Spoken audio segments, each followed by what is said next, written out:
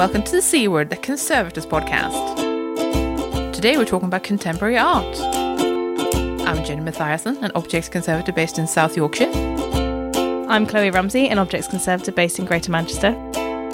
And I'm Christina Rizek, an objects conservator based in Cambridgeshire. Welcome to the show, Hello. everyone. And today we are joined by special guest host, Sarah. Sarah, would you like to introduce yourself? Hello, I'm Sarah Potter. I'm an objects conservator based in Greater Manchester, and I work in an art gallery and predominantly with contemporary art. Right, so should we try to come up with a definition of what contemporary art is, just so we're on the same page? I've got a list of essentially problems that I feel like define how some areas of contemporary art differ from, say, what we would consider a normal collection. Okay, yeah, sure. And like any collection is ever normal. I know. But I think the thing that I'm interested in particularly is the ethical side of things. So I'm really interested to talk to you, Sarah, about things surrounding that. With living or not living artists, I don't really mind.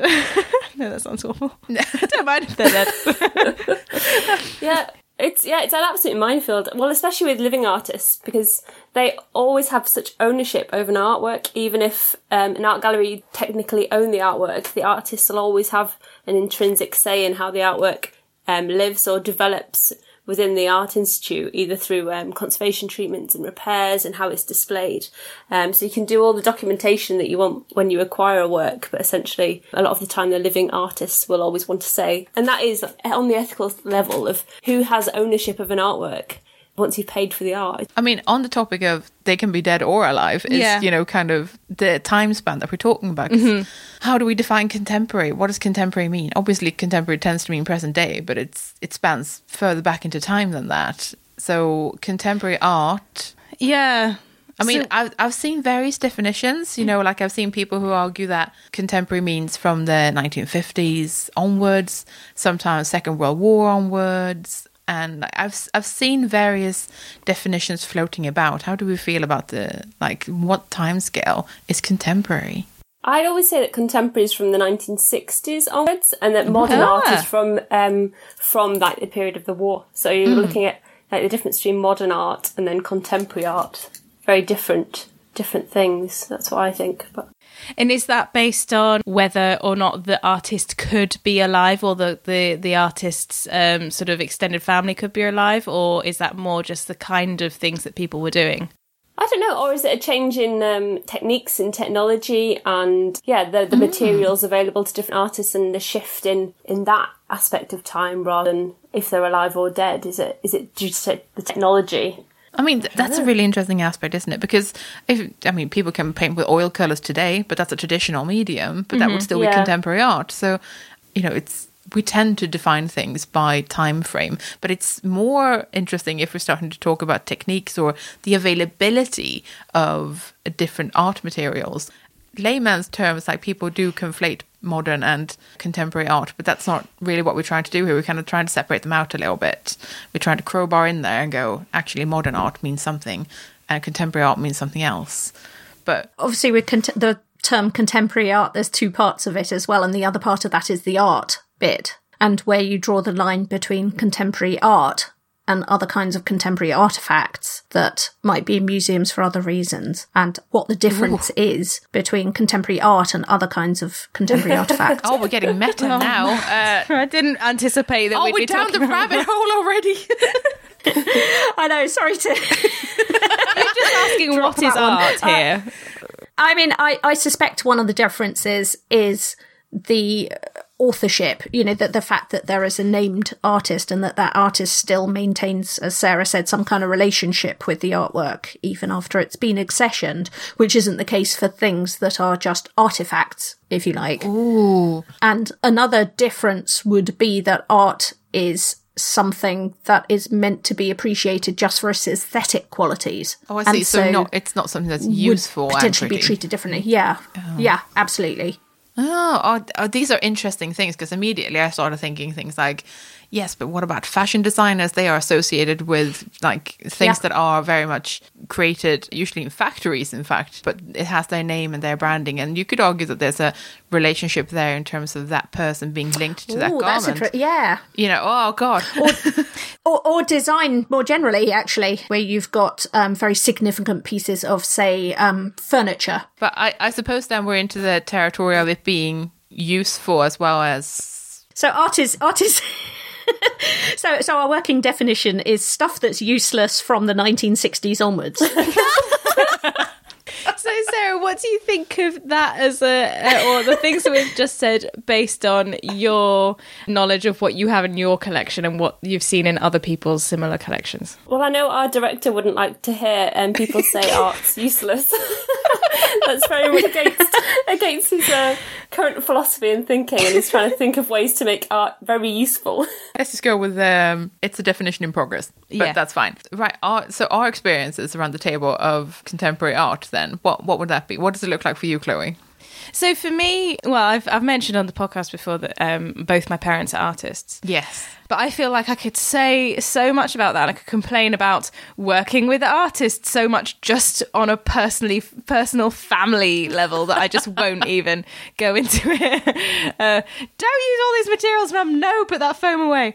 The experience that I've had in my current role working with artists has been very much secondary. So our the person who plans the exhibitions officer, is the primary person who discusses with artists, and they tend to be quite new artists and radical artists as well. So my experience with it is that they are not part of the collection, so I don't have jurisdiction over their care. Okay, so more like loans. They are loans, but they're not treated like loans because it's a less formal relationship with the museum. Okay. So from a official point of view and the so how do I care for this situation, I find that really difficult because, you know, you're talking to an artist who wants people to touch things, wants people to interact with them, you know, sometimes likes the idea of people being able to change stuff. And that's my main experience with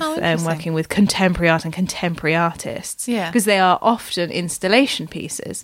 And recently I have had to cover an object that the artist previously wanted to have touchable, but then people started to break it because obviously that's that's museums sometimes. Sometimes, yes. So it's the changing idea that working with artists are supposed to communicate the difference between displaying something in an art gallery where people are very much less likely, I feel, to handle stuff than in a museum where we have interactives and things that people can handle, sort of communicating the difference between those two things and the potential harm that could be caused.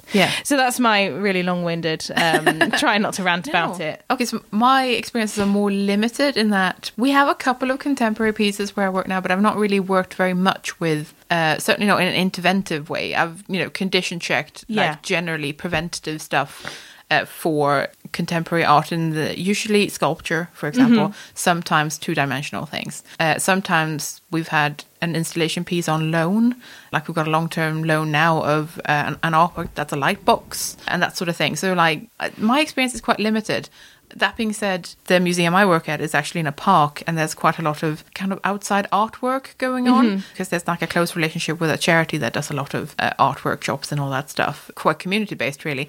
And some of that is completely made to be outside and decay. Sometimes it's spray paint on plastic wrap, you know, like that's like between two trees. Like the preservation there is to take a photo of it and remember it, and it's not really to like take the plastic down and try to look after it. So in a way, that's an installation piece that's not really meant to be conserved because but then it doesn't belong to us. It kind of belongs to the community and and in some ways, I guess, the park or like the people who visit the park. It's not really ours. It's not a museum piece as such. So I can see the kind of informal relationship there. Maybe it's of a similar nature where it's like a But then do people... Sorry, this is off topic. Well, not off topic. It's off the circle discussion. Okay. Do people tangent. then take the bits of that, the remains of that artwork down and hand it to you and say, can you look after this, please? That's not happened yet. Okay. Okay. That's a fun thing. I'm sure that will come up in the future, but it hasn't happened yet, which I'm happy with. Yeah, so my experience is relatively limited, mostly loans, condition checking, and preventative care. Not really anything interventive at all. Certainly not packing away or reinstalling and that sort of thing, right? Yeah. It's been pretty straightforward from my point of view. How about you, Christina? Like a lot of object conservators, I guess, apart from Sarah, my experience is quite limited. And funnily enough, the experiences I have had of contemporary art have all been through ethnographic collections. And I think that's partly because museums that have those kinds of collections often collect things by living artists from particular communities, and those things are often three-dimensional and therefore come to the objects conservator. Yeah. And so I'm thinking about things like pieces of contemporary Inuit sculpture, which we had in a museum that I worked in previously. And more recently, I've worked in a museum which commissioned an artwork which is a sort of installation, so it doesn't exist at the moment, it's kind of disassembled but can be recreated, and it's an installation by a contemporary Maori artist that takes a teko teko, which is a Maori carved human figure out of wood, which is already in the collection, and then adds this whole sort of audio artwork around it as well. Oh. And so the artwork consists of this figure and a pair of 1970s headphones. Love it. Absolutely massive plastic and kind of metal wire headphones. I'm not quite sure where she sourced them, but there you go. And so, apart from the artwork itself gets set up by the technicians in the museum, that's nothing to do with the conservators as such, but my intervention was basically putting bits of Melodex between the earphone pads and the actual sculpture in the collection as well. And that's partly because although these headphones are not strictly part of our collection, they're part of the artwork. And so, we found ourselves having to care for those in the same way, even though I'm not sure if they're actually accessioned objects or not. But they're sort of certainly part of something that can be used with an object that is definitely already in the collection to create a contemporary audio artwork. Oh, that's so interesting. But apart from that, very, very little. Sarah, what about you? So I'd say the majority of my time at the moment is actually spent doing installation art, and predominantly a lot of loans come in, but we do have quite a lot of within our collection that needs either treatment, so we do quite a bit of treatment on some of our objects that are very contemporary. So we have quite a large collection of artwork by outsider artists. So these are artists who haven't traditionally been trained or taught in art colleges and art schools, and they use a lot of unusual materials, or really materials that can be found around the house. So some of the sculptures contained bread and chewing gum, dust and hair, latex, plastics, lots of lovely materials like that become quite challenging. And you think, oh gosh. So there's always so much to learn and so much to read, especially within conservation. A lot of that material isn't really studied or learnt about, so you end up doing quite a bit of research around these materials and understanding them, and then trying to figure out what's the best way to treat them where possible. We do have some collections where the artists still are very much involved in the treatment process, and they want to kind of sign off on the final treatments that you actually do to the artwork. And some artworks, they won't actually let you treat themselves. I want you to send them back to the studios, and the studio will treat the objects even though they belong to us. So they still have very much an ownership over those artwork, even though technically the gallery own them. So that's quite an interesting aspect to some of the works that we have. And then, as I say, during quite a lot of our installation works, we change over our gallery spaces quite regularly. So we have quite a lot of loans in, with a lot of contemporary pieces as well. So this can be from media, so digital artwork, so lots of video installation and audio, to full-on installation artworks. At the moment we actually own a 6 metre by 6 metre latex sheet. So I was installing that last week, which was quite interesting. Sounds amazing. Yeah, so it's called The Ethics of Dust, and it's by Jose Otto Polios. He's a Spanish artist who used the conservation technique of pulling latex off a brick wall as a poultice to remove the dust behind it. And so then he hangs this latex sheet, or we suspend it in the air and shine light, and then it becomes the artwork of all this removed dust, this building material that then once belonged on this brickwork, and what belonged and was part of the wall for so many years and then becomes the artworks. It's all, so there's quite a lot of interesting work, and you're always learning, which is fantastic with contemporary art, because all of these unusual materials that you just never knew could be made into art. So, Sarah, that's really cool. You said you described yourself as an objects conservator. Yes. How did you end up conserving contemporary art? So I started originally as an objects conservator in a museum, and then I've slowly migrated towards an art gallery, and they have quite a large collection of traditional artwork as well. So, marble sculpture, bronze works, and then I'd say so half of the collection is contemporary, half the collection is quite traditional. So it's just the way that the gallery's progressed over time and the way that we've acquired works. It's just become more and more contemporary works because they're still acquiring and collecting now. This reminds me, do you remember that a couple of episodes ago I joked that I should audio test sanitary products because of an artwork that you'd encountered? Yes. It just makes me think of that, like who's done research on this, and sometimes you have to do really weird research. And sometimes you have to do it yourself, which is like one of those very odd things. But that must also be really enjoyable working with contemporary art. Like just this really weird stuff, like you end up just researching, okay, what's in crayons? And absolutely, what's photocopying paper actually like, and what's the longevity of it? All this crazy stuff that I actually think is really fun. And I bet someone out there has done something on, but you might have to dig in unexpected places. Well, what I'd like to see, so with most of us who have dealt with exhibition installs, will be aware of the British Museum Oddie Test spreadsheet of tested paints that are okay. I feel like we need a version of that, a crowdsourced version of that, but for anything you can think of, like, and polyester carpet and sanitary products and crayons and like everything. And if that already exists, please tell me. But except the difference there is that you're looking at materials that might be used for temporary or permanent display. And actually what you're talking about, Sarah, is materials that are part of the artwork itself. Yeah. So you can't substitute it with a better type of bread or sanitary towel or whatever. It's... Well, I think that's true, but you can anticipate problems. You can anticipate problems that might be caused by one part of the object to another part of the object.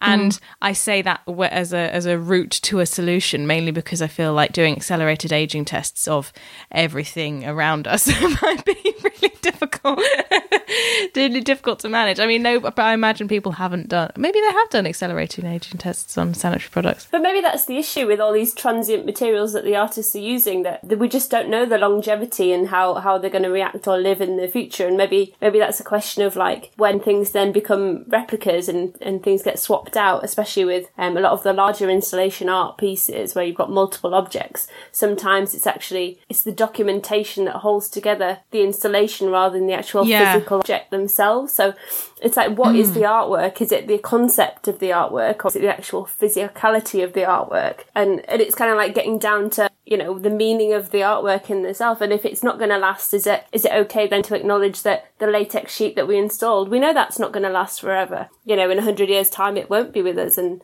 as conservators, maybe it's just about documenting it now and not trying to preserve things forever. I don't know. I don't know how we can keep everything alive forever when it obviously is not meant to. Sarah, do you have conversations with the artists that you're in contact with about how durable the materials they're using are likely to be? And is that something they're interested in? Do they care? Do you find that some of them actually want things to decay? Yeah, so some of them, we've talked to some artists and they've changed the types of materials they've used. So obviously some of the artwork that they've given us, we can't do anything about now, but it's changed processes, and that they're going to start making they're changing their ways they're looking at in the future. But also at the same time, we find a lot of artists change their minds about what the artwork means and represents.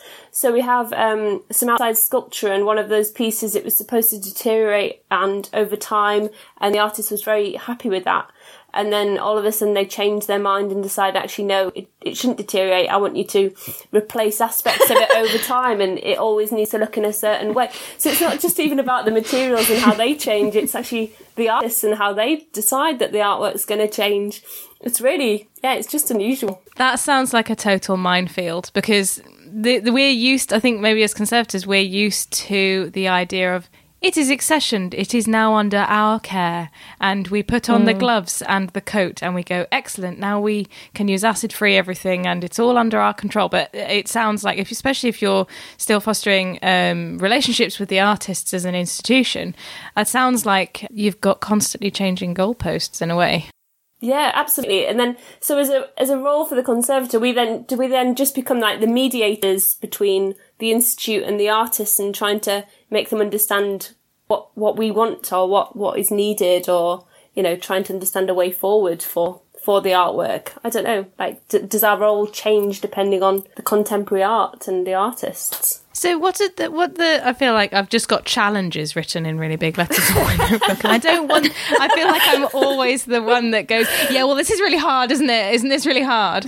And I don't want to sound really negative. But do you find that an aspect of your role is actually communicating the goals of conservation to artists and to other members of the art gallery? Well, we do try and get as much documentation as possible from the artists, even just down to the actual materials and the techniques they've used. That's kind of the basics. But we always quite like to know, when we acquire pieces, the exact standards of how they want to display things, how they want it to be visually impactful. So it's not just a case of saying one object, it'll be how the room looks, the paint colour on the walls, you know, everything down to the tiny details of how they actually want the pieces to work. So it's not just a conservation job, it's the curatorial jobs, it's all the technicians. It's kind of like very much the institute needs all this information and it all needs to be documented to get that idea. I've written down question need for conservator, and I think what I meant by that is I wonder if a lot of people question whether these things need conservation at all, partly because they use often ephemeral materials, they're modern. I think a lot of people would think, well, okay, so if something uses, I don't know, marigold rubber gloves or a piece of bread or something like that, and something happens to it, can't you just replace it with another bit? Do you need a conservator? Do we actually even need to be conserving these things? And I just wondered if that was an attitude you'd encountered, Sarah. I don't think I have encountered that attitude, but I can see where you're coming from. I know that, yeah, if we can't conserve it, then do we need it? And then do we need a conservator in the first place?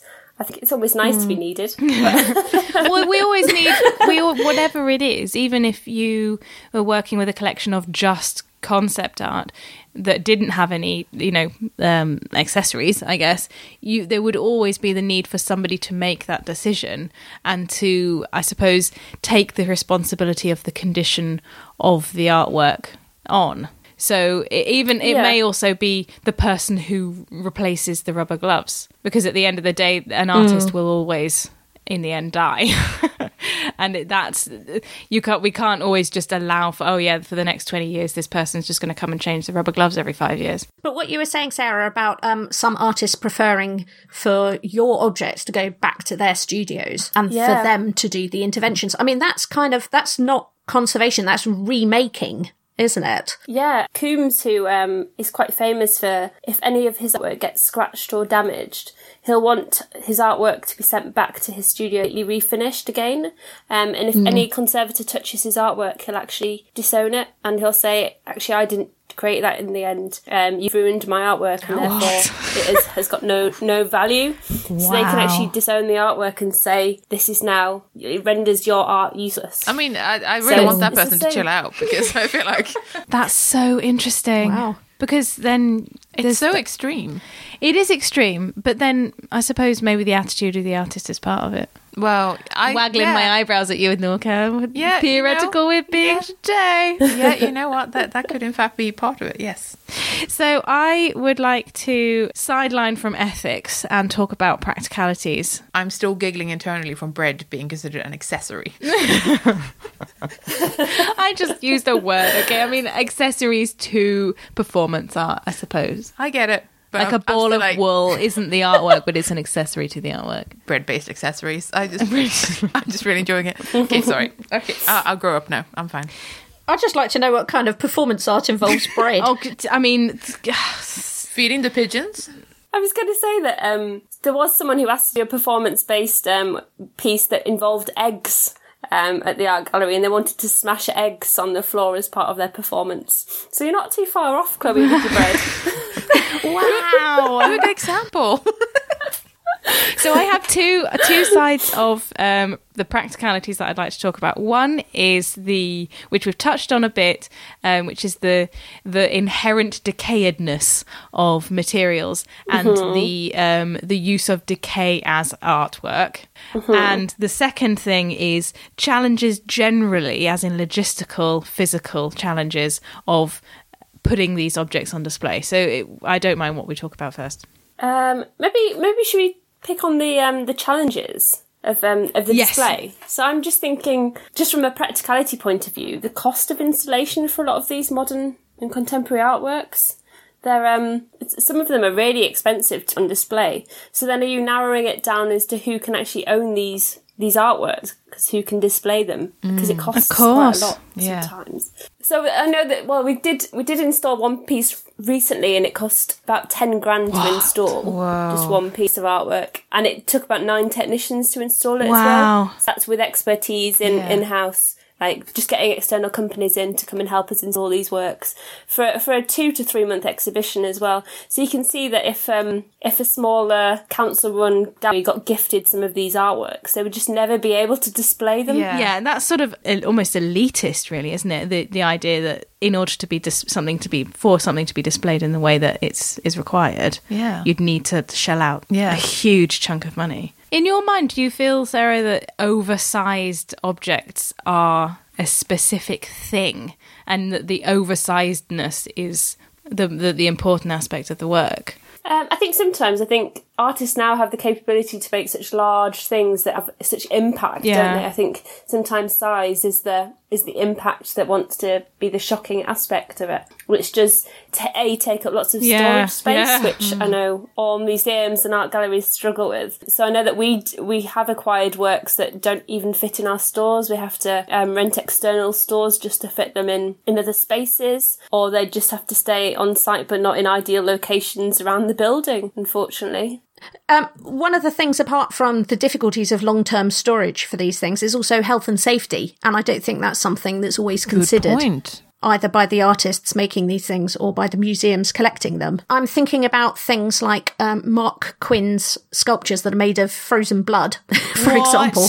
So he makes sculptures that are replicas of his head and made out of his own blood, for example. And I think more recently he's been making ones out of blood from refugees and so on. But these are things that have very specific storage requirements, in that obviously they have to stay frozen all the time. And in fact, I found a story from The Guardian in about 2002. So about 11 years after this sculpture was made, there was a rumour that Saatchi, who had collected it, had just been keeping it in a domestic freezer. And when he had been having work done on his kitchen, the builders had unplugged the freezer as part of the work, and then discovered this kind of trickle of red liquid spreading across the kitchen floor. Now, obviously, he denied this, we should say, and refused to comment on the story. And lots of people said, well, actually, if you had an artwork like that, it would be in its own dedicated freezer, and you'd make sure the builders didn't just unplug it or whatever. Wow. But these things are very vulnerable to that. But grim. the secondary issue to that is that these are things made with human blood, and it is exposing people working in that gallery to any of the risks that come with dealing with human bodily fluids.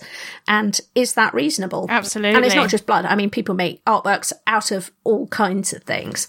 And so there are potentially risks there. I'm thinking also about Damien Hirst's things that are preserved in formaldehyde. That sprang to mind as well, yeah. And I know somebody did actually measure that and just said that there were measurable levels of formaldehyde next to the tanks. And of course, they claimed it wasn't enough to endanger human health. But if you're, say, a gallery attendant who's standing next to this object day in, day out, maybe it would have an effect. I don't know. So I have an example that I've just remembered about artwork that was essentially, well, it was quite nice, actually. As a concept, I liked it, but I did roll my eyes at like the perfectness of this as something that would cause conservation problems. It's hilarious.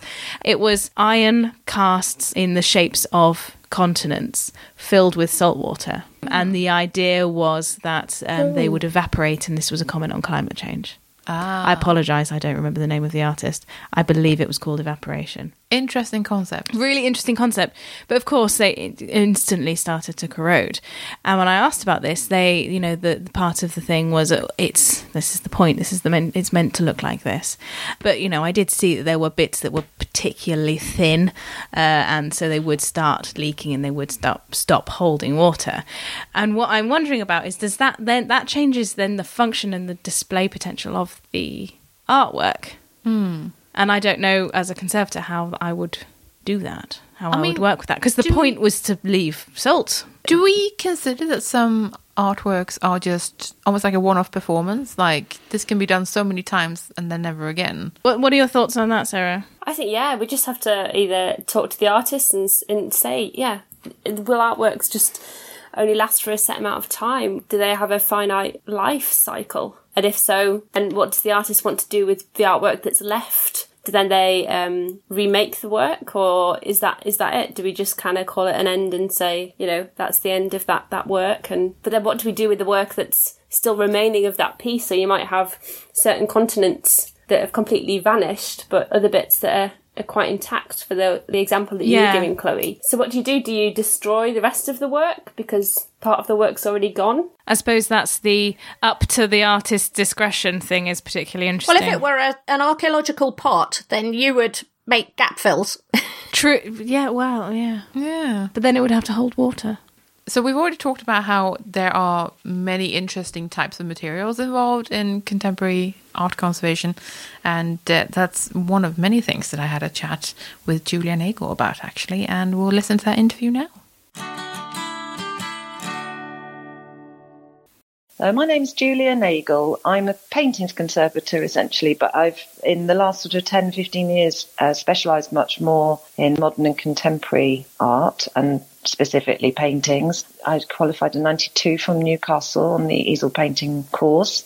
I worked for 10 years part-time at Hamilton Car Institute in Cambridge, and part-time sort of building up a private practice, sharing a studio with other conservators in London. And I did that for about 10 years, so that's on much, much older paintings. And then in 2003, 2004, I went to Tate Modern and did maternity cover for the painting conservator there, and then got really sort of into the modern and contemporary from that point on mainly. And then I run my own private studio. So from 2016, I've just been exclusively working in my own practice and building that up. And we've now got sort of 7-8 freelancers who work with us and one permanent member of staff. So we're kind of onwards and upwards with that. So we moved to a studio in Wood Green in North London, and normally sort of working then on more modern paintings from about 1900 onwards. So it's normally paintings and relatively recent. Goes right up to the present day, really. I mean, the thing is that we've qualified in paintings, but I think one of the main things with modern artworks is obviously there's an awful lot of mixed media. So, I mean, we've had things on velvet, we've had things on patchwork canvas, we've had dung balls that have been attacked by puppies, we've had all sorts of different... So it can really vary. So sometimes you're just thinking, well, is it a painting or is it to work on paper? Do I need to... So we work closely with other conservators anyway, but, we do often have things that are a total mixture. So we would then be working in a team with other specialists. I don't think there's a kind of normal in a way, but we do, as painting conservators, we're not working on works on paper normally. And if it's sculpture or a mixed media, then we will work with a sculpture conservator or somebody else who knows more about that material. So it's a constant sort of voyage of discovery, really. That's what I love about conservation, is that it keeps throwing these challenges at you, and you just have to kind of discover new skills and new ways of dealing with things.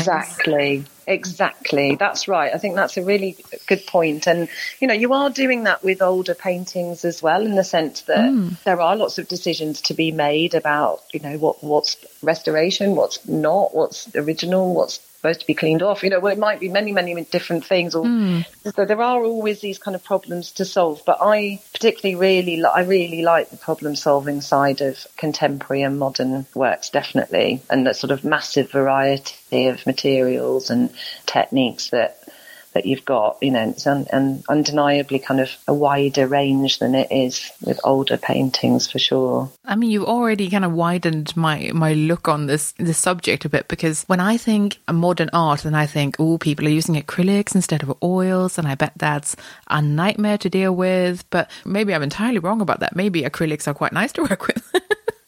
Do you know what? They are quite nice. They are actually quite good, because there is also a lot of research, fortunately, that's gone into acrylics and how to clean them. I mean, you're absolutely right in the sense that they're very different. They behave really differently from oil paints. So, for example, like if you're cleaning dirt off an acrylic painting, you really don't generally want to be using deionized water.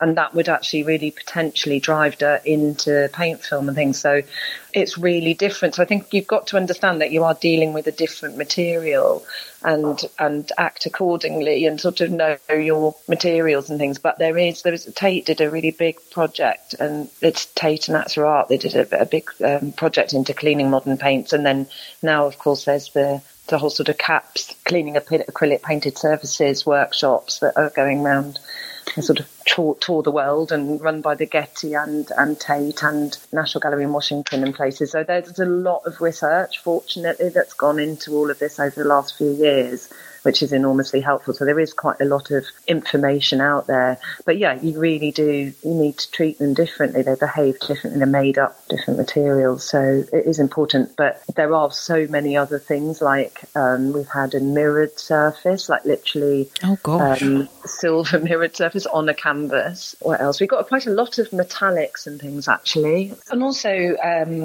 so that the paints themselves are really different, and then you've also got things like metal, maybe moving parts, or I don't know, somebody like John Layton might use books, found books and metal and wire and rust and silicon, and so there's just an awful lot of different things. So even with paintings, we've got paintings with kind of foam sponges as part of them, or oh my gosh. So we have got somebody who works with us who specialises in modern materials, and she specialises in plastics. She's been doing this, Karine van Albel, she's been doing research into plastics and how to even identify them. But since she came to us, amazingly, like, we've got tons of plastics. Like we've got one painting downstairs made of reflector fabric.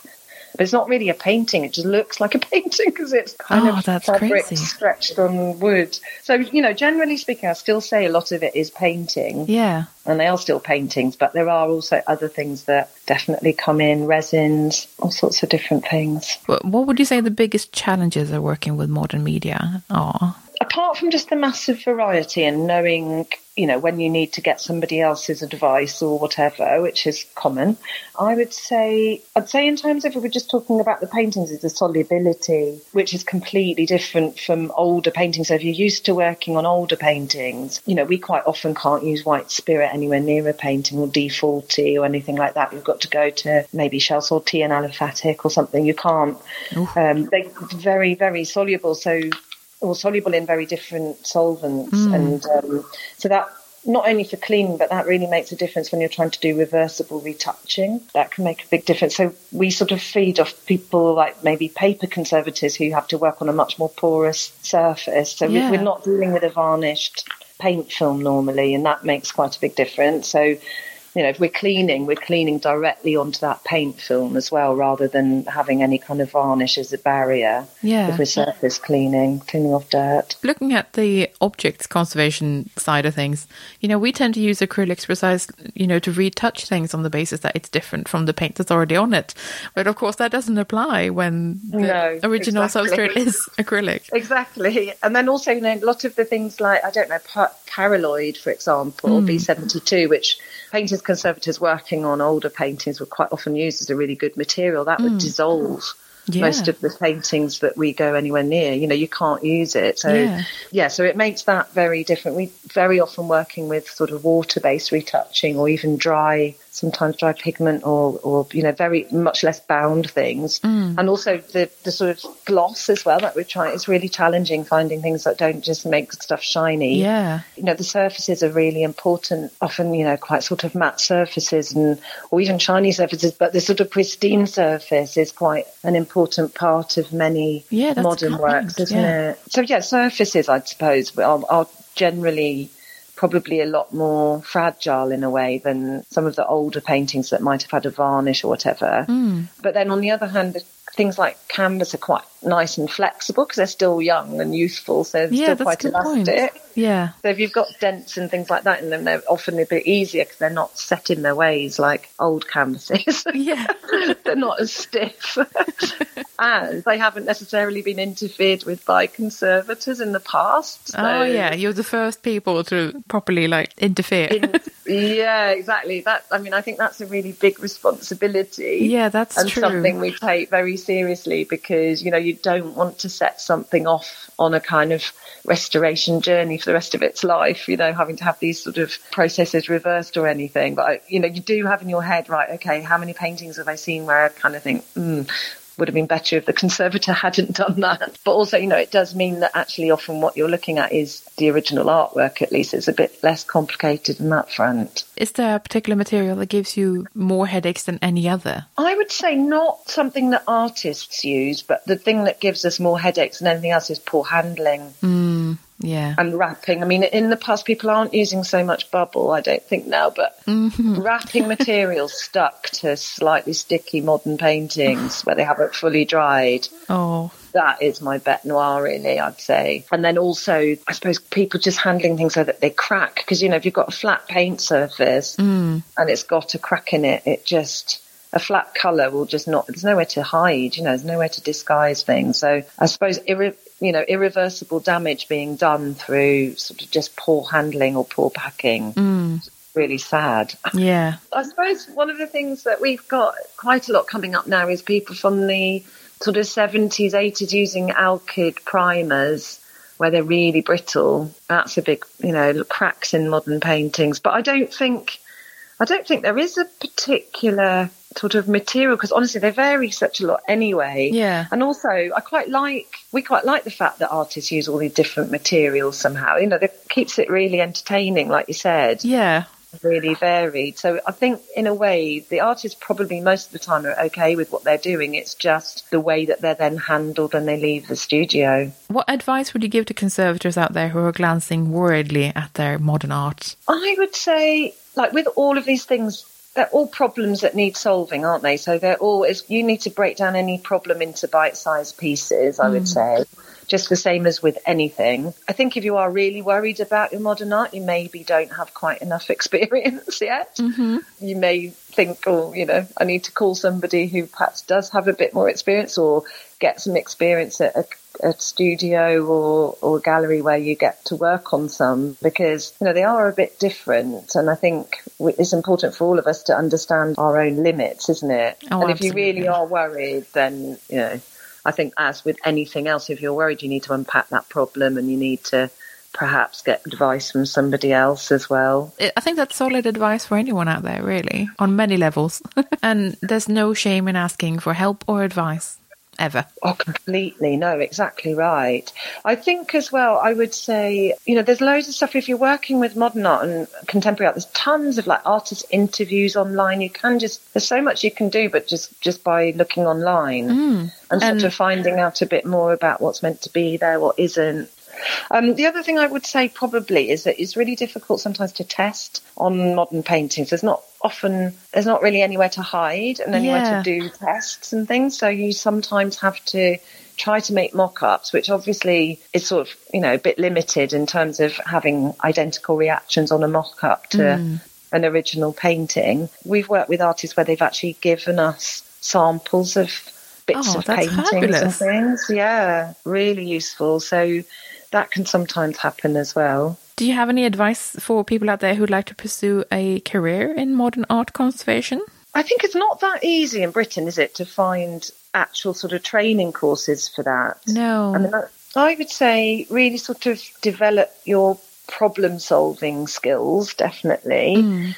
Personally, I think it's really great if you've worked in different places and you've built up a bit of a network, because I don't know that anyway in conservation everybody can do every part of it brilliantly all the time in isolation. I never really felt like that, but I think especially with modern things, they are so diverse. It's brilliant. The more you've got a kind of community and people that you can just refer to, ask for help or whatever, that's really great. And I think you build that up sometimes going to conferences and being part of that, but also potentially there's a lot of freelance work out there, isn't there? And I think you can get work in different places and just sort of get informed. Don't be afraid to collaborate. I think definitely that. I think you do need, personally as a paintings conservator, I think that paper conservation is really interesting. But I just think kind of the way that they work in, I mean, certainly for sort of cleaning, retouching and not being able to kind of, just have to be super careful of your surface and not disrupting it. And oh yes, I suppose the other thing is to realise that you're going to, a large part of any project that you do probably be spent on testing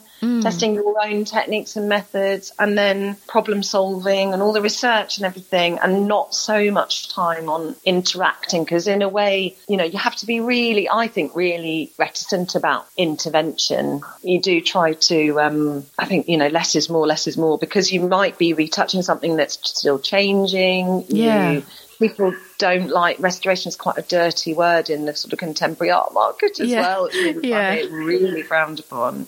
So if you're really sort of into a lot of painting and a lot of interacting with things, it might also be quite frustrating. So it's almost more for the experimental and problem-solving person. I think so. And possibly, I would say possibly the sociable person, because I think it is something, I kind of think it does demand a bit of interact. That's just my personal opinion. I probably feel like that generally about conservation, so maybe that's not so relevant. So finally, what's the best thing about working on contemporary art? The colour, the massively colourful studio full of vibrant and happy paintings, you know, rather than... love it.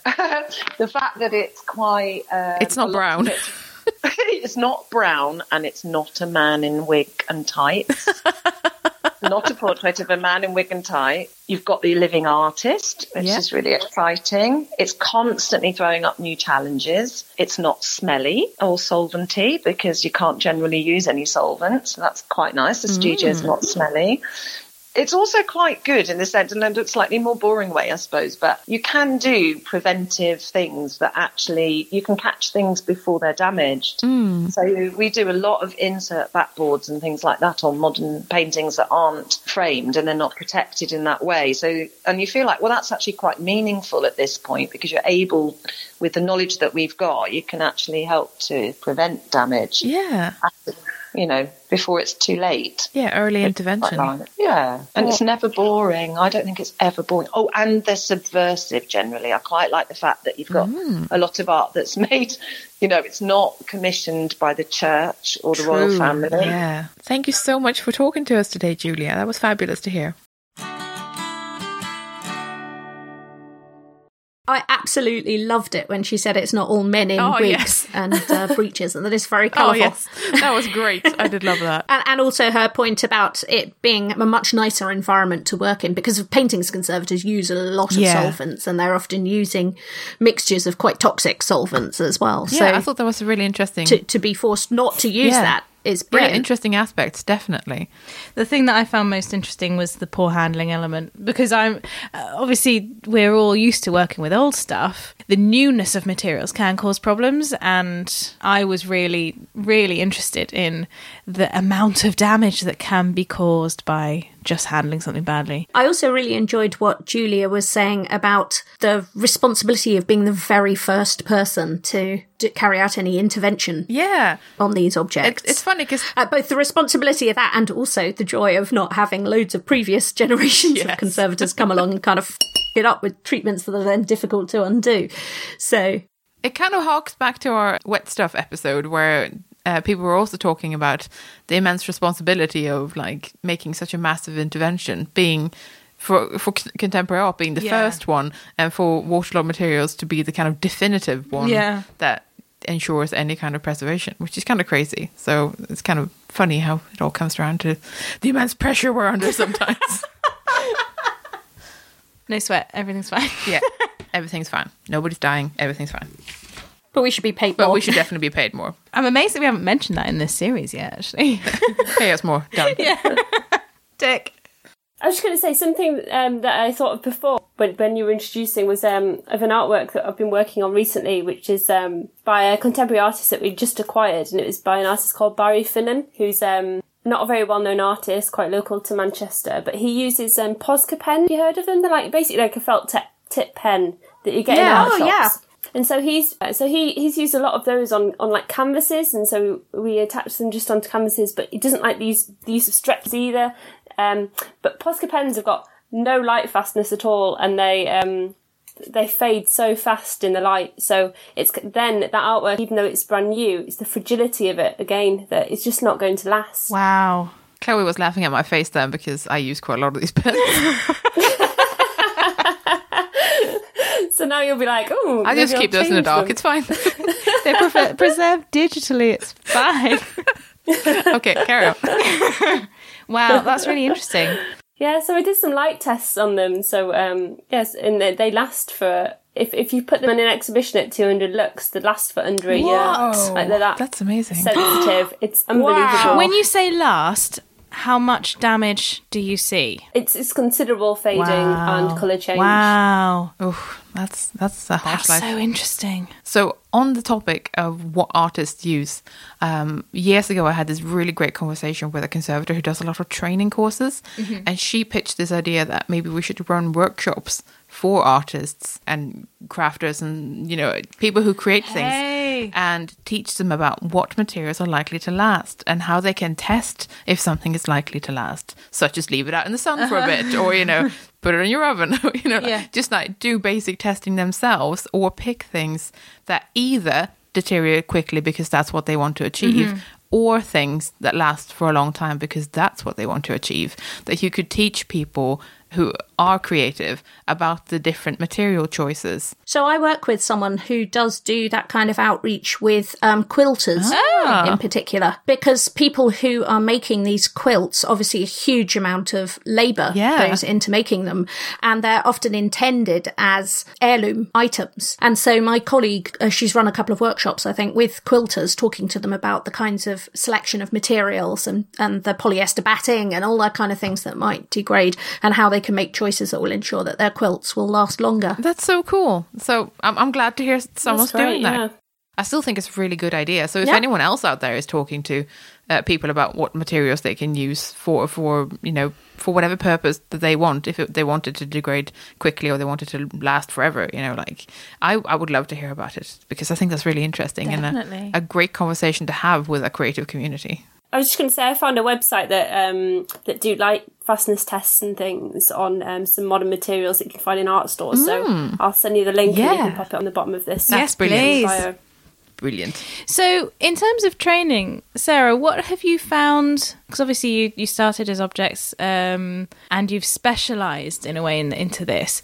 What have you found available to specialise and to learn and study? So there are a few networks around and a few groups. So there's an icon group that's just started up quite recently. There's the INCA as well. They're the International Works for the Conserving of Contemporary Arts, based predominantly over in the States, but they've got quite a lot of resources on their website as well, which is very useful. And there's quite a big network over in the Netherlands as well for Europe. And there's also things like the Modern Materials Conservation, Plastics Conservation at Westdean, and there's the, I believe you're going to a conference. Yeah, I'm going to this Maastricht conference soon, and that's like a workshop on contemporary materials. There's also the NACCA, New Approaches in the Conservation of Contemporary Art, and I believe they've just had a conference, and they seem to have talked about loads and loads of different things.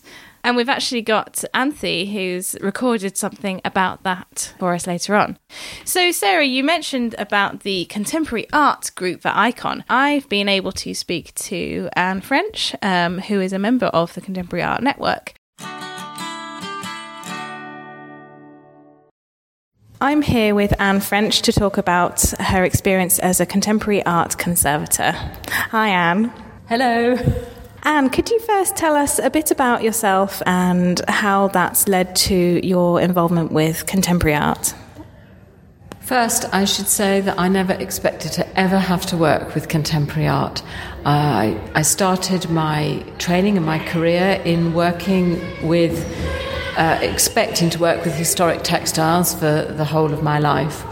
And it was only really when I got a position here at the Whitworth Art Gallery, which has one of the leading collections of contemporary art in the UK, that I had to grapple with what it meant to me as a conservator, and whether I had to change how I worked and what I worked with. So how has your background in textiles conservation, how has that helped or impacted with your career and your understanding of contemporary art conservation? What I'd say is, especially as a textile conservator, and for one of my posts as an area museum council conservator, where I had to cover textiles of every kind, whether it was the back of a TV to a banner to a christening robe to a sampler to a piece of dress to firemen's uniforms, is that we have such a wide range of materials to deal with historically and now, in terms of material and in terms of scale. Yeah. And it makes you problem solvers. You can't not think laterally and sideways as a textile conservator, and that has enabled me to appreciate a load of the problems that come with contemporary art. So it's a fairly new discipline that we're developing, and there's various things going on around the world that we'll talk about later. Do you see any obstacles to development in the discipline in this country? I think contemporary art is...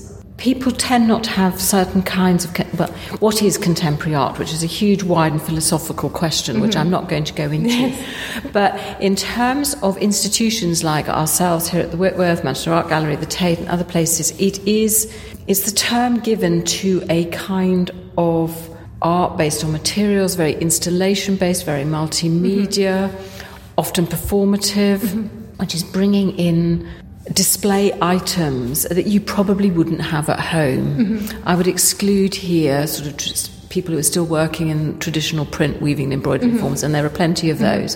What I think we're looking at is the kind of installations and time-based media material that we've had here at the Whitworth and have had to put on. What's different about it, I think, is that it is being displayed. Right. When I started at the Victoria and Albert Museum in my training, contemporary art was barely displayed. We are now expected to display it and put it on and look after it, which didn't happen before. And I think that's one of the things for me that has really changed, that you go into the great national institutions and there are things that are made now on display in front of you. Well, that didn't happen years ago. So we have to look after it, and we have to display it, and we have to learn how it's made. And we often have to make it for the artists. I mean, we are given a brief, which we then have to construct. It is also the art of now. It hasn't had a chance to decay, whereas we all know that we work with the survivors from the historic periods, and there is a lot that has not survived. Of course. And we are now expecting that the installation that we put in to a gallery, that is all going to be kept and is capable of being, of surviving.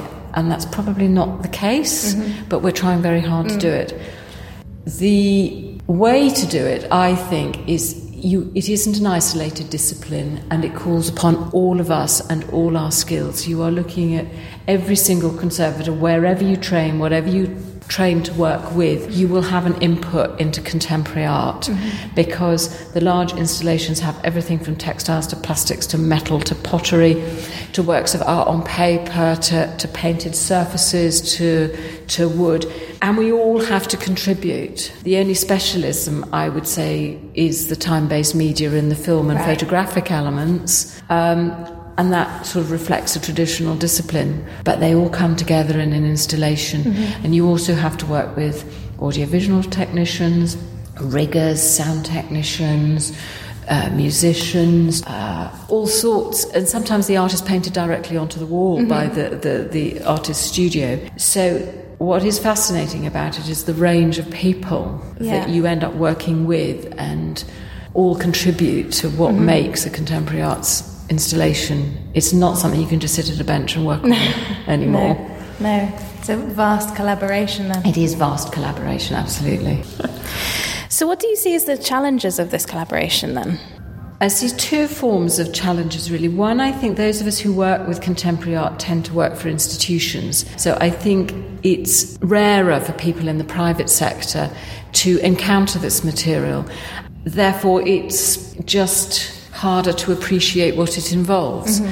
And for those of us who do work in the public sector institutions who are displaying and acquiring and storing this material, it's finding the opportunities when one's a busy conservator to learn from others. And this is, for me, where, there are roles for conferences, workshops, just going and working somewhere else, doing placements, couriering an object where you can see something being installed by others and you can always learn from that. So the challenge is, those of us who do have some experience, is how to best disseminate it and how to disseminate it. And it's not, for me, just a traditional conference. It has to be wider than that. Right.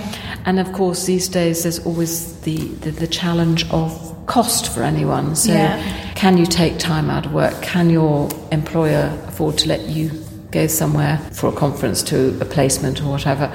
So we need to find ways to share better. And I know ICON is starting a network for contemporary art conservation, but it's early days yet and it's still finding its feet. But I think we need feedback from the wider sector to know what's really needed by those people who aren't doing it every day. So we've just seen, probably on social media, many of us have seen the NACCA meetings, the new approaches to the conservation of contemporary art meetings in Maastricht. You mentioned the Contemporary Art Network. Is that one of the main ways then you feel we can collaborate worldwide? There seems to be quite a lot going on in the discipline in the rest of Europe. I think Europe has definitely got a head start on the UK in terms of disseminating information. I wonder personally whether that's a reflection of the lack of conservators in institutions in this country with contemporary art. And I think fewer of our institutions have, until recently, acquired contemporary art. It tends to be the larger ones. So how do we, probably not at the moment, given what's going on in the UK, to wonder how we're going to work with Europe. But I do know that I went to a lot of conferences to start with when I first came to the Whitworth, and it was really useful for me to see where to look for information and to whom to approach for information, because it was clear that there are certain organisations and people who have a wealth of information and experience to call upon, and I've received nothing but generosity when consulting them.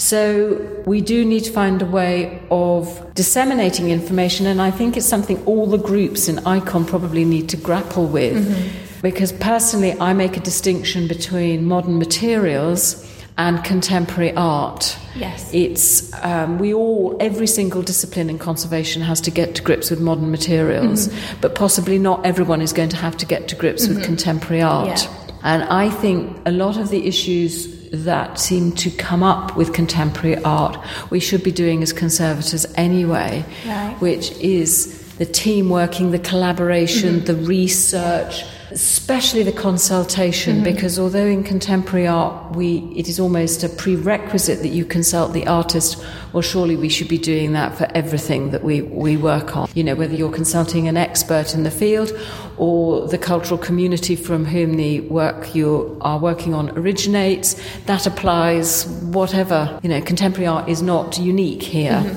So I think all of conservation can learn from some of the experiences of people who've been working with contemporary arts in terms of communication skills, communication, documentation, and just general attitude to problem solving that it forces on you. Brilliant. Thank you so much, Anne, for speaking to the C Word. That was really, really interesting. Not at all. Hello everyone, my name is Anthi Sigliotti and I'm an objects conservator. I have worked primarily in archival, paper-based collections around London, but I have a deep and long-standing interest in the conservation of contemporary art, which derives from my fascination in the properties and deterioration of plastics and the ethical challenges with regards to their conservation. It is fair to say that there's plenty of opportunities to get challenged in contemporary art. So today marks a month, more or less, that I've had attending talks, conferences and workshops related to this issue. First was the West End Plastic Seminar I did with Chloe, which was informative, exciting and fun. Then I went to Vanishing Point, which was a virtual reality preservation day conference at Central St. Martin's. This opened a completely brand new can of worms, but it was thoroughly enjoyable. I found the willingness of the participants from the different institutions to collaborate and find solutions to the common dangers VR preservation presents very encouraging. You'll be able to find most of the talks and panel discussions online. Fast forward to the last event called The Lives of Net Art and held at the Tate Modern from the 3rd to the 4th of April. Very similar to the previously mentioned VR conference, yet another mind-bending experience focused on the preservation of born digital artworks. Very interesting talks from curators, artists and conservators alongside various workshops. I had a couple of amazing conversations with some well-experienced people on how to define what we need to preserve. Is it the software, the hardware, only the idea, or all of the above? What is authenticity and where does artist's intent lie according to different people? Because, it's not a universally and mutually accepted concept. How are museums and galleries evolving through the changes of the nature of the artworks? I have to mention one very interesting point was made by the Whitney Museum's curator Christiane Paul, which was regarding the distinction between the perception of digital artworks by people born before and people born after the digital era, with the younger generations blurring the boundaries between digital and physical reality much more effortless. All in all, it was a great experience. Last but by far not least, the NACA conference, which happened in Maastricht in the end of March. It was a 4-day event showcasing the developments done in the field by the members of the training and research program called New Approaches in the Conservation of Contemporary Art. It involved a solid quality of presentations by the PhD students and a variety of keynote speakers from theorists and professors to philosophers and lawyers. Because if you think that the contemporary art's relationship with legal issues such as authorship, ownership and authenticity are straightforward, well, think again. The talks were recorded and hopefully will be uploaded at the NACA's website very soon. For now, you can find the presentation abstracts on the website. Although it was fairly small, just under 150 people, so not intense at all, it was so overwhelmingly packed with new information, ideas and ethical challenges. Therefore, it was by far the most thought-provoking experience I've had so far. I also got to ask Vivian Van Saas, one of the NACA organizers, some questions regarding the program and the conference. I do apologize for the background noise, and you will also have to excuse my nervousness because I'm fairly inexperienced in interviewing, let alone a legend like Vivian. That said, I hope you enjoy the interview. So I'm sitting here with Dr. Vivian Van Saas, Assistant Professor at the Faculty of Arts and Social Sciences at the Maastricht University and the Director of its Resource Center on Arts and Heritage, MAH. One of the main driving forces behind NACA, the new approaches in the conservation of contemporary art, both as a PhD candidate supervisor and as an organizer. So thank you very much for joining me today. What were the main goals of this program when it started? So it must have been, I guess, about 5 years ago, or maybe even 6 years ago, when René van der Val, who is a professor at the same faculty, and I were working on actually several research projects, but it really has been a long trajectory of about 10 years or so with different projects that eventually led to this larger Marie Curie ITN, which is an initial training program. So it started with several research projects involving lots of partners, also some PhD projects on contemporary art conservation. And at some point we received funding from the Dutch government to establish a network, an international network. And that international network allowed us to develop this larger European proposal project on contemporary art conservation, which really at that point, so that must be about 5 years ago, it really felt that the field was expanding, but there were also so many questions still needed to be answered, and this training program seemed like a really nice format to be able to address those questions, but also to train a new cohort of people who would be able to address those questions and who could also cross the bridge or build bridges between academia and professions and work in museums or either in universities, and who could speak to curators and to conservators. So it's really this idea of within the shifting field we need, and maybe not so much new, but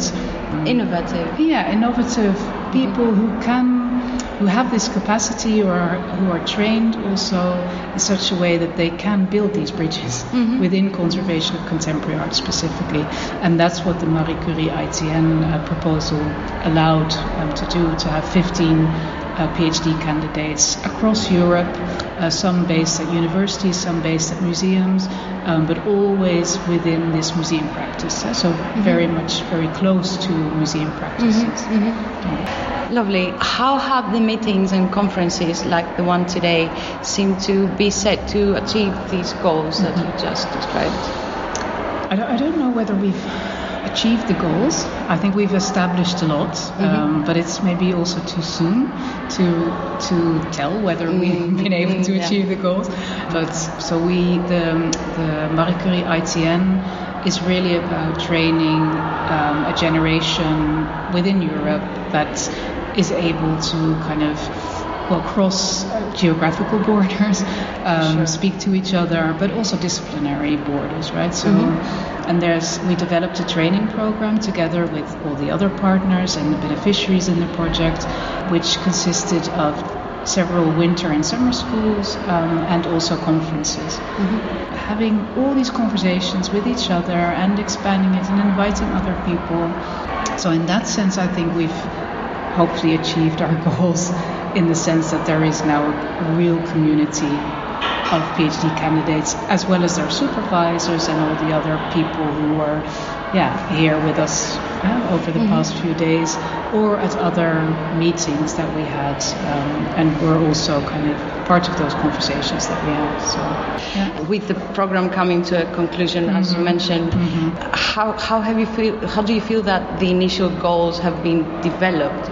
I think when we started, I'm talking from my own perspective, but couldn't have imagined that it would be such a community, and that the kind of relationships that they've established among themselves, it's quite extraordinary. But you could also tell, and that's maybe also specific for a particular generation, that for them it was really important to establish these networks.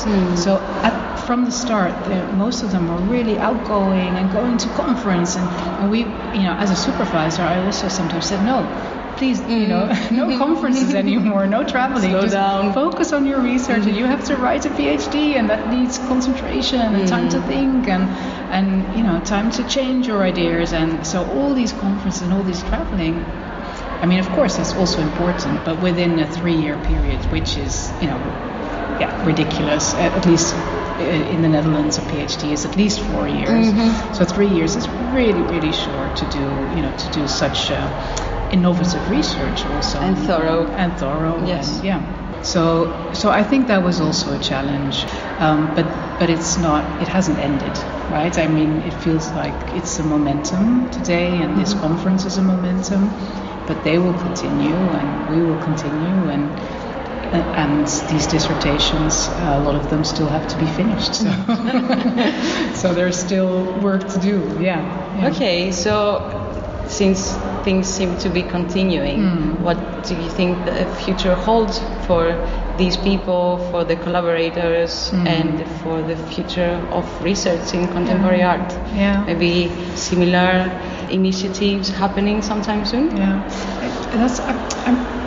I don't quite know. I think, again, it's too soon. I mean, we are thinking within the pool and also within MAG. It's an interdisciplinary and interfaculty research center, so there are different faculties involved, like the law faculty and the School of Business and Economics. And we had one panel today which also addressed legal issues and tried also to bring in the art market and stakeholders like estates, right? So that was really, for me, that was one of the panels that I thought, I think this is many of the topics addressed within that panel. I could consider that to be future research, because I think that's where those are the topics that we maybe couldn't address 10 years ago within the conservation of contemporary arts field, because there were other priorities. But at this point, I think we can now address, and we should address these questions and try to build bridges again between these worlds which are not separated from each other. Arts or conservation, the art market, they're very much intertwined, but we hardly talk about it, at least not in a kind of public or academic open way.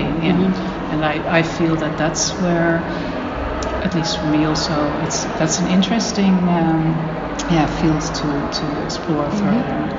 And I spoke to, of course, many of the ESRs, the early stage researchers, and some of them have already found new jobs or have been contacted, and I just really think that this network will stay as a network, right? I mean, they will see each other, and we will have more conferences. And I'm sure it will expand. Yeah, exactly. And this is a start for them. And I think also the SPMK in the Netherlands, and together with INCA, I think they're already planning the next conference in 2 or 3 years. So, and of course we have ICOM, and so there are so many of these shared conferences where I'm sure we'll meet again, right? Well, I'm very much looking forward to the next conferences. Thank you very much. Thank you.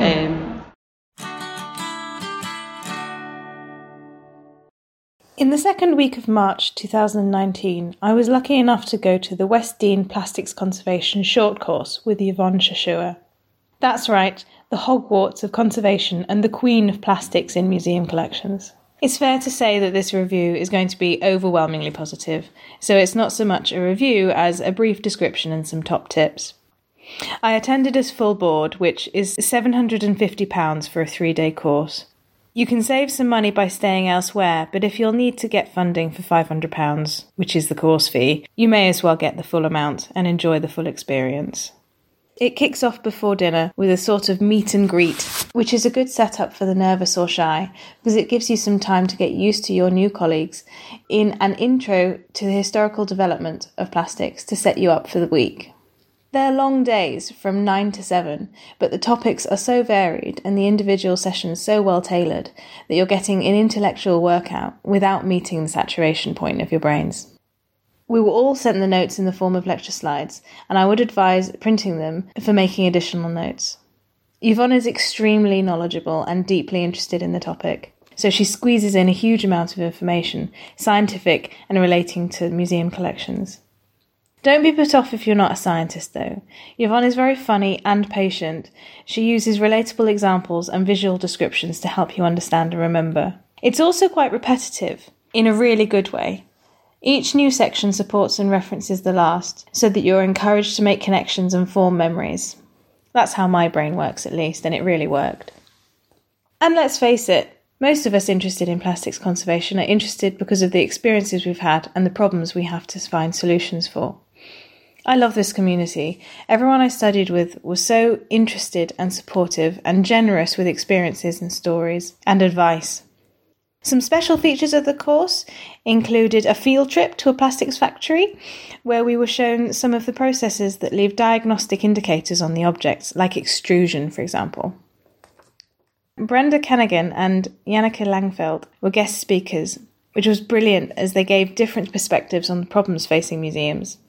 Brenda described her work in the identification of plastics and the development of a sort of danger list of the really problematic materials to either take action with or avoid altogether.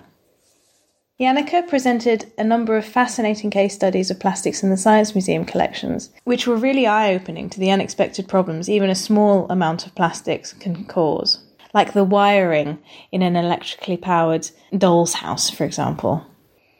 In such a big museum as well, if something is melting on display, for example, the problem is expected to be solved, so pragmatic decision-making is really significant here. It's not just lectures and trips. For the practical learners, there were several open practical sessions that gave us a chance to touch and feel and think about the characteristics for identification and the potentials for treatment. It's worth noting that this is such a new and experimental discipline that there is no way to conserve plastics. You won't be taught a list of treatments to perfect that will solve all your problems. What you are taught, however, is the beginnings of how to respond to the problems of plastics deterioration, how to think about them as a discipline, as distinct as the others. There are no rules yet, and methods that are only just forming. We were taught foundations of these and encouraged to experiment. We were also introduced to the results of studies carried out by Yvonne and others on the cleaning of different types of plastics. And of course, and this is very important to me, the storage methods for different forms of plastics that will give them the best chance of survival for future display. What more can I say? This is a growing discipline in our profession, and Yvonne Shishore is at the forefront of it. And as a polymer scientist, she is perfectly suited to taking us back to our roots, getting a handle on what the materials are doing, and developing solutions from there. It isn't easy, but it's so exciting. Okay, guys, that was a great talk. I feel like we covered a lot of ground. We covered so much ground. I feel like contemporary art conservation is becoming more and more in the presence of our minds in the profession. And that's so positive because there are other parts of the world that are doing so many great things, like in the Netherlands, as you just said. Plastics research as well. I think something to remember is that maybe we need to take the scariness out of contemporary art because there's going to be a lot more of it because we are moving forward in time. Yes. And art will continue to be produced yes. and will continue to come into our museums and it will be glorious and we should love it, sponges and all. Maybe not sponges. Maybe not sponges. Right. Thanks very much for joining us. Thank you so much. Great. Thank you.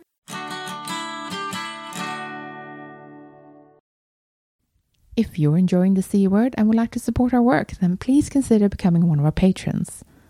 For as little as $1 per month, you can help us keep our episodes online and more of them coming. Patreon helps us meet our regular costs for the show, and also to plan ahead so we know roughly how much of a monthly budget we've got. That's super helpful when you're trying to do something special like buy a better microphone or save up to go to a special event. Your support also helps keep us free of advertisement.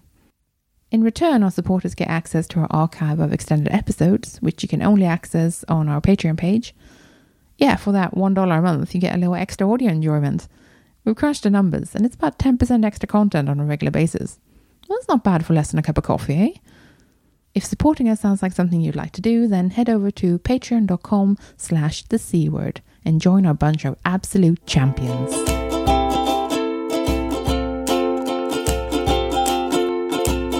Thanks for listening. With the C Word, and you've been listening to Sarah Potter, Chloe Ramsey, Christina Rosaic, and me, Jenny Mathiasen. Join us next time for an episode about working with communities.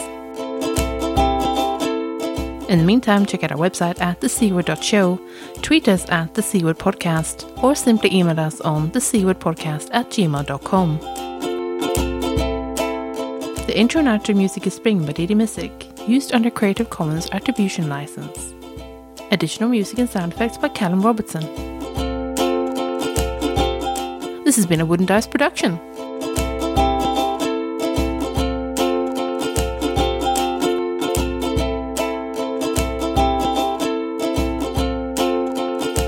Maybe just give it a moment. Yeah, interlude. More lift music. Christina! Christina left. What?